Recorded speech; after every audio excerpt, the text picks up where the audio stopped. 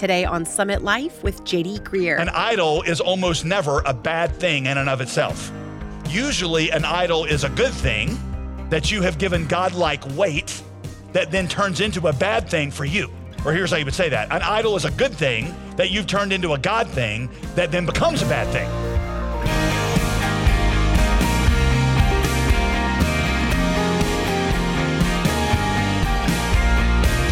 Welcome to Summit Life with pastor and author JD Greer. As always, I'm your host, Molly Vidovich.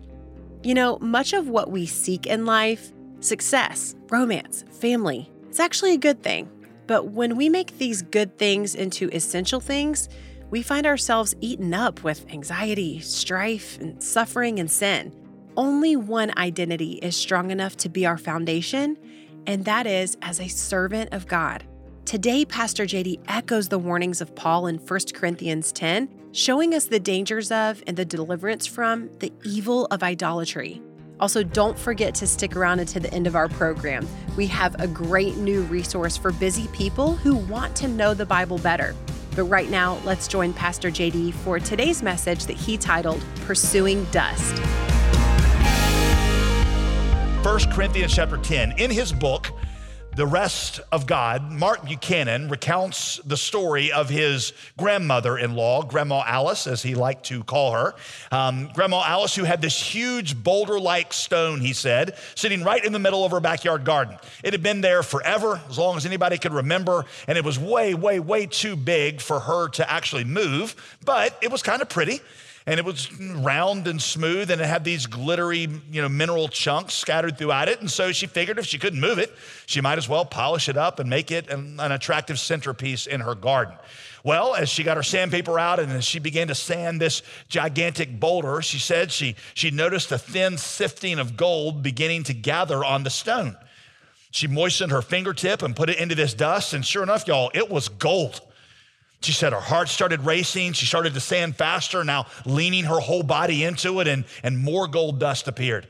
Now she was scrubbing that rock, she said, like it was a blood stain. Gold dust began to accumulate rapidly, and in a split second, she had caught the infamous gold fever. Gold fever, that same fever that made grown men in the 1800s squander their homes and families and go out in the West in search of treasure. She could feel it. She was going to be rich. She stopped for a moment to wipe her brow, and that's when she noticed that something was wrong with her wedding ring. The top side was normal, but the underside, the part that nestles in the crease of her finger, that was wire thin. And that's when she realized that all the gold dust that she'd seen come from on the rock had come from the sandpaper filing down her ring. In just a moment, her greatest treasure, a family heirloom, had been reduced to dust in pursuit of a treasure that had never really been there to begin with. Mark Buchanan, the author, said he laughed the first time his wife told him that story, but only the first time, he said. After that, he said, it made me sad. It made me sad. An aging woman, giddy as a schoolgirl, heady with a sense of windfall, dreaming of great riches, and the next moment crestfallen, stinging with shame over her coveting and naivete. But it's also sad, he said, because much of my own life I have repeated again and again Grandma Alice's mistake. I have squandered treasures in pursuit of dust. In 1 Corinthians 10, Paul is going to explain how Grandma Alice's mistake is one every follower of God since the beginning of time has been tempted to make. It is called idolatry, and it is the source of all of our sin. And it is also the source of a lot of the anxiety, strife, and bad choices that the Corinthian believers are making. 1 Corinthians 10, let me give you the context for this discussion. If you remember, Paul has been trying to help the Corinthians navigate a controversy in the early church about whether or not it was okay for a Christian to eat meat that had previously been offered to an idol. Many of the new Christians, particularly the Jewish ones, felt like eating meat that had been blessed by an idol meant A, you were condoning the idol worship, and B, that you were eating meat that had a lingering demonic curse on it. But other Christians were like, no, that's ridiculous. God's power is stronger than any idol's curse, and Jesus' death, for that matter, has cleansed all things for us.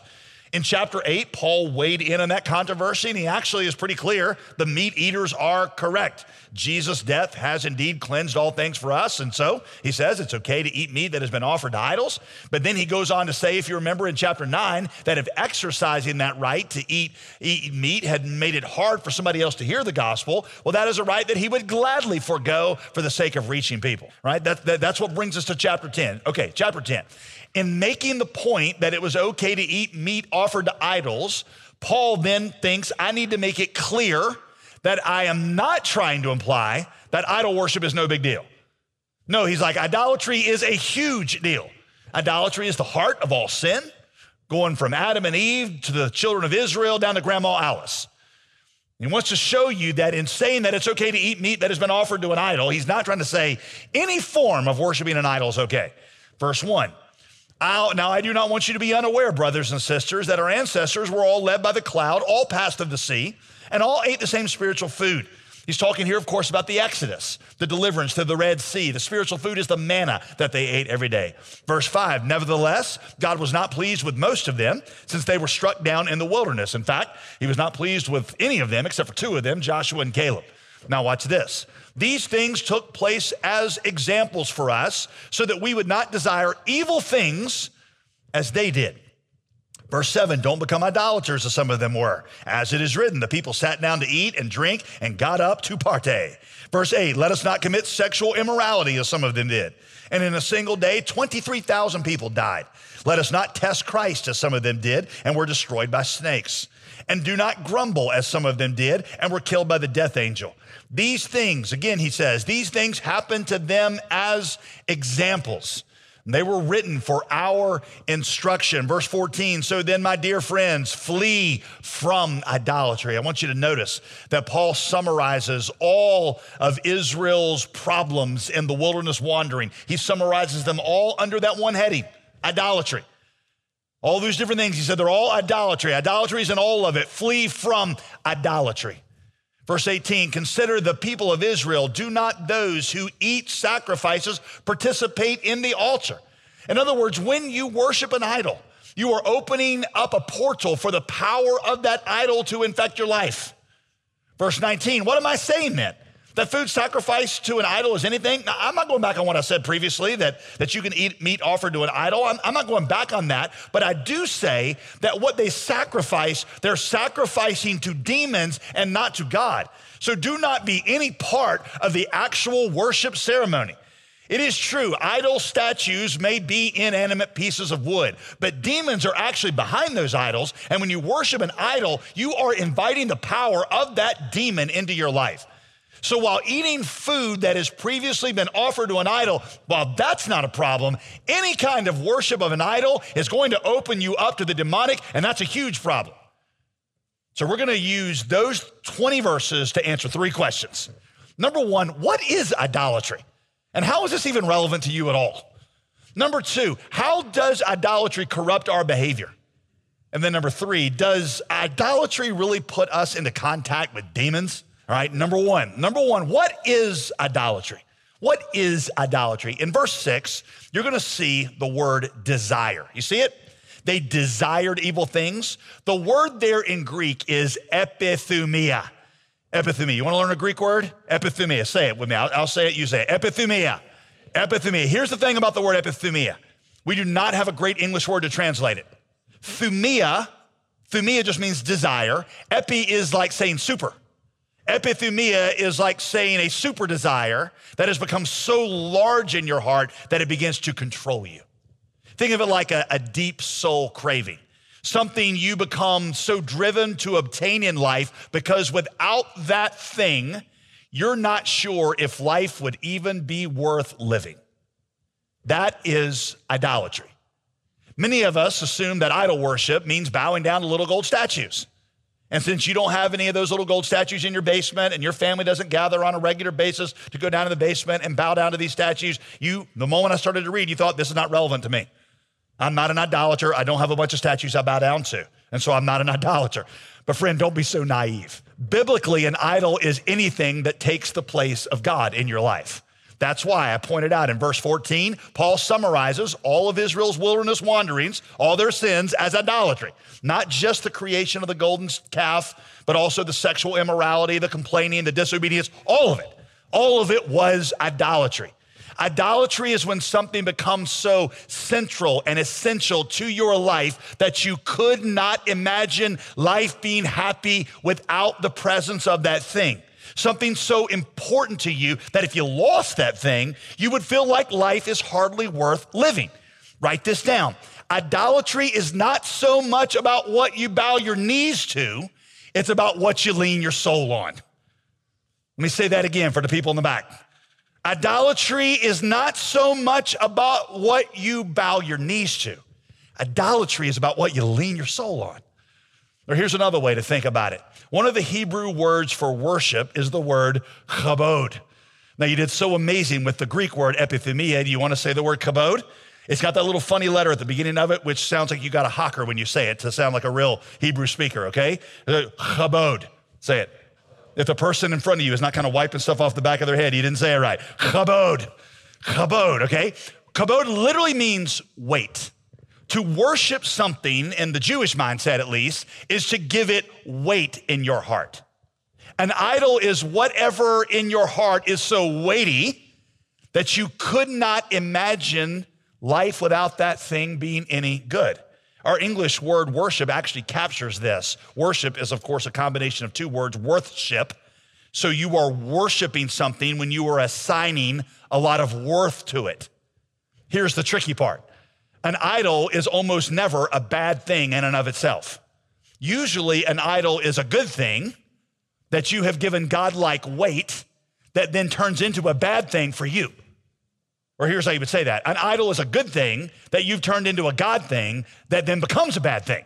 For Adam and Eve, that idol was the tree of the knowledge of good and evil. Remember, God had given them free reign of the entire garden and told them to eat whatever they wanted whenever they wanted to, but told them this one tree, they should not touch that tree, but they wanted that tree. They needed that tree. They epithumia, they craved that tree.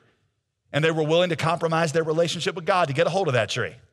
For the children of Israel, their epithumia was a desire for safety and the delicacies of Egypt. They didn't like being exposed out there in the wilderness all by themselves with nothing but the promise of God to protect them. They didn't like having nothing to eat except for the manna that God provided for them each morning on the ground. And so they turned their back on God to pursue other things because those things had greater weight in their heart than their relationship with God did.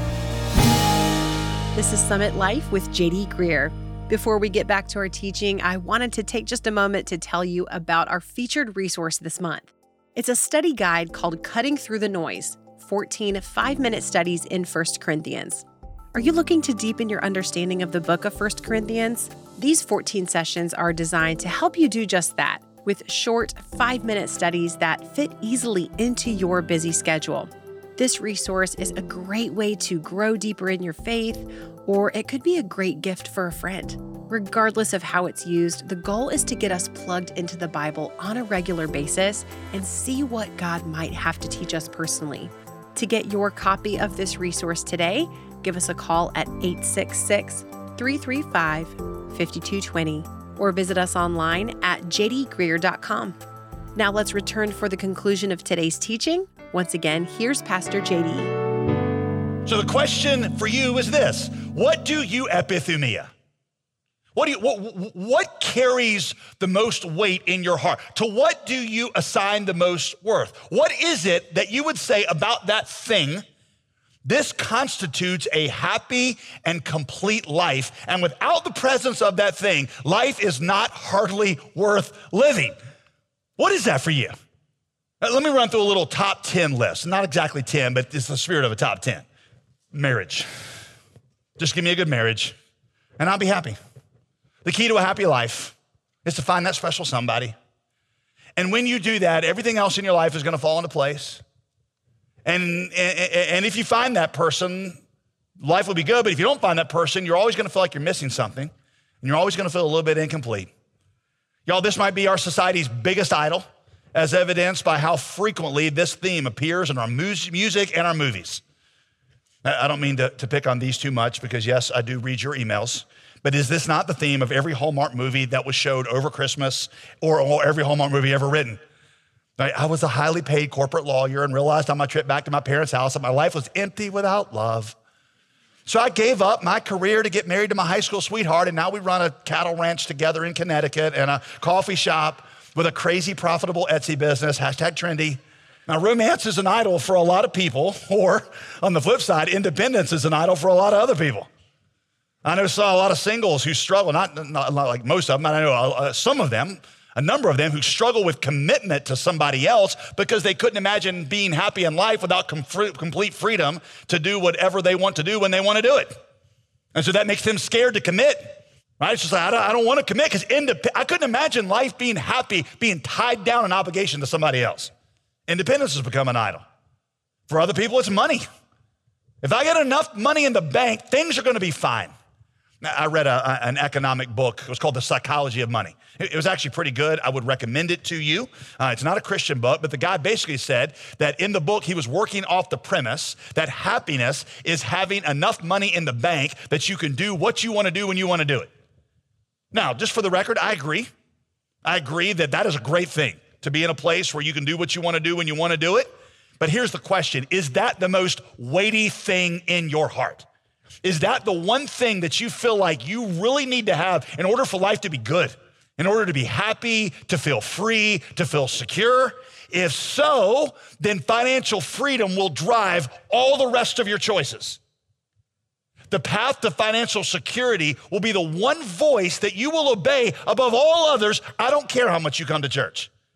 Because that thing, that is the obedience, like that's the good life. Maybe you're driven by a sense of accomplishment, feeling like if you could ever get the respect that just comes from being the best in your field, then life would be good. And that just drives you. It's driven you for years. Several years ago, I read an interview of Madonna. Now, if you are younger than 30 years old, you probably do not know who that is. Think of her as the Lady Gaga of my generation, but weirder. I'll tell you, Gen Z's got nothing on us when it comes to producing weird artists, right? In the 80s, we took that to a whole new level. Madonna was forever doing something weird to try to set herself apart, more outrageous than the thing before it. She said in an interview in Vogue magazine, which I read religiously for your benefit so I can share stuff like this. She said, my drive in life, listen to this, comes from a fear of being mediocre. That's always pushing me. I'll do something, accomplish something that makes me feel special. And that lasts for a while, but then the feeling goes away. And I feel uninteresting unless I do something else. Even though everybody tells me I've become somebody, I still feel like I have to prove that I am somebody. My struggle has never ended, and I guess it never will. Some of you don't do outrageous things like Madonna, but you probably resonate with that a little bit.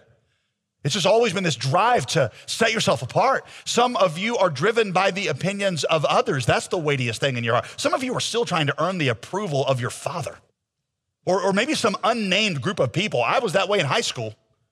I spent my entire high school career trying to impress a bunch of people I didn't really even like. I wore what they thought I should wear every day. I talked the way they thought I should talk. Their approval, their opinion was the weightiest thing in my heart, weightier even than God's approval. I gave it kabod. You say, well, JD, listen, I'm old enough to know. I'm even older than you, and forget Gen Z and millennials, they're crazy. I'm Gen X, I'm a boomer. I'm old enough to know that chasing other people's opinions or career or money, that's gonna get you nowhere. No, in my old wise age, I realized that life is about having a strong family and good friends. And listen, I agree that those things are way better than money, but you understand those things can become idols also. I watched a great movie over the weekend with my son called American Underdog, the true story of Kurt Warner, who literally went from bagging groceries as a football dropout to Super Bowl champ for the St. Louis Rams and NFL MVP. It is a great movie, right? I would encourage you to watch it, but at one of the crisis points in the movie, it does what a lot of Christian-themed movies do. I'm not sure how accurate this is of the story. I'm sure they're just trying to make it, more palatable for a wider audience. But basically, after Kurt Warner realizes that building his identity on being good at football has gotten him nowhere and led him only to brokenness, he decides in one of this climatic point in the moment that he's going to build his identity not on that anymore, but on being a good husband and dad. Now, again, y'all, I think that's way better than football. But family can become an idol also. God and God alone was to be the source of our identity. God was supposed to be the one relationship that we lean the weight of our souls upon. And when family becomes an idol, that messes everything else up also. An idol's not usually a bad thing. It's a good thing that takes on God-like weight. Now think about it. Have you ever seen a parent? I know you don't think this is true about you, so think about somebody else, okay? Have you ever seen a parent who wraps up their identity, their self-worth, and how well their kids do? You get the same Christmas cards I do over Christmas, where you got some parent talking about their kids, and you can tell it's really about them. They're always comparing their kids to others. They're feeling jealous about what others are going on in other people's families. Then they start to put a lot of pressure on their kids to do well, because how well their kids do is a reflection of them. And they start to feel personally betrayed when their kids don't do well. And they start to say really destructive things to their kids like, how could you do this to me after all that I've done for you?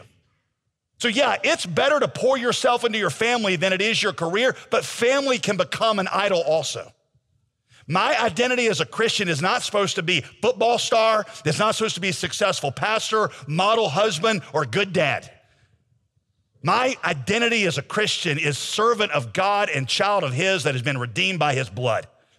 Tim Keller says it this way: an idol is whatever you envision, enabling you to live a life of power and joy without God. When you look into the future and you think that's a life of power and joy, unless the central thing in that, the one essential is God and God alone, then that other thing has become an idol for you, whether that's marriage, family, grandkids, career success, or the size of a church. What is the one central thing for you? The one thing that has the most kabod in your heart, the one thing that you attach the most worth to, the one or two things that drive your life. That's idolatry. So question number 2, how does idolatry then corrupt our behavior? I showed you in chapter 10, Paul ties idolatry to all forms of their corrupted behavior. Verse 6, because of their idolatry, the children of Israel, verse 8, gave themselves to sexual immorality. Then they started complaining and grumbling against God. Paul tells us to learn from their example and avoid that trap. So let's just consider, okay? How is your idolatry corrupting your behavior? Well, see, whatever you feel like you have to have for life to be complete, you'll be willing to do whatever it takes to obtain, right? I mean, think about it. It's because you idolize sex and romance that you break your marriage vows and commit adultery. You just couldn't imagine life being happy and fulfilled without that kind of relationship, and your marriage isn't giving it to you. So you step out on your marriage. It's not that you're just an inherently bad person, it's that you epithemia a certain kind of love and romance, and that's not being found in your marriage right now. Are you pursuing dust today? Tune in next time for the conclusion of this teaching, and remember that you can always head to jdgreer.com to find this broadcast and our entire library of messages free of charge. Our current resource is titled Cutting Through the Noise. And JD, I know you have a specific aim in mind. So what do you hope that listeners will take away from this study when it's all completed? Yeah, thanks, Molly. You know, we really wanted to find a way to help everybody study the Bible, no matter what kind of time they have. Sure. You see, in 1 Corinthians, Paul follows a pattern. He defines a problem for the people of Corinth, and then he leads us to see that problem through the lens of the gospel. All right. It's like he's giving them an instinct so that problems he doesn't cover, they'll have the right instinct to know how to apply the gospel to their situation. Okay. We're going to follow that same pattern in this resource to give you that instinct. So we'll answer questions like, how should I think about a difficult marriage or singleness? And each of these little 5-minute devotions will give you a question that we'll answer, some scripture, a point to ponder, and then a way to pray and apply what you've learned. It's written in 14 parts, so it would take you, 14 days, 2 weeks, 3 weeks, and you can go at whatever pace works for you. We've designed them so they really will only take about 5 minutes each, for real, because we know that for some of you, that's how long it needs to be for you to really make this work. And so the goal is growing consistently daily. I'd love for you to take a look at jdgreer.com. I do think you'll find it helpful. To get your copy of Cutting Through the Noise, 14 5-minute studies in 1 Corinthians, give a gift of $35 or more to this ministry today. You can do that by visiting us at jdgreer.com or by calling 866-335-5220.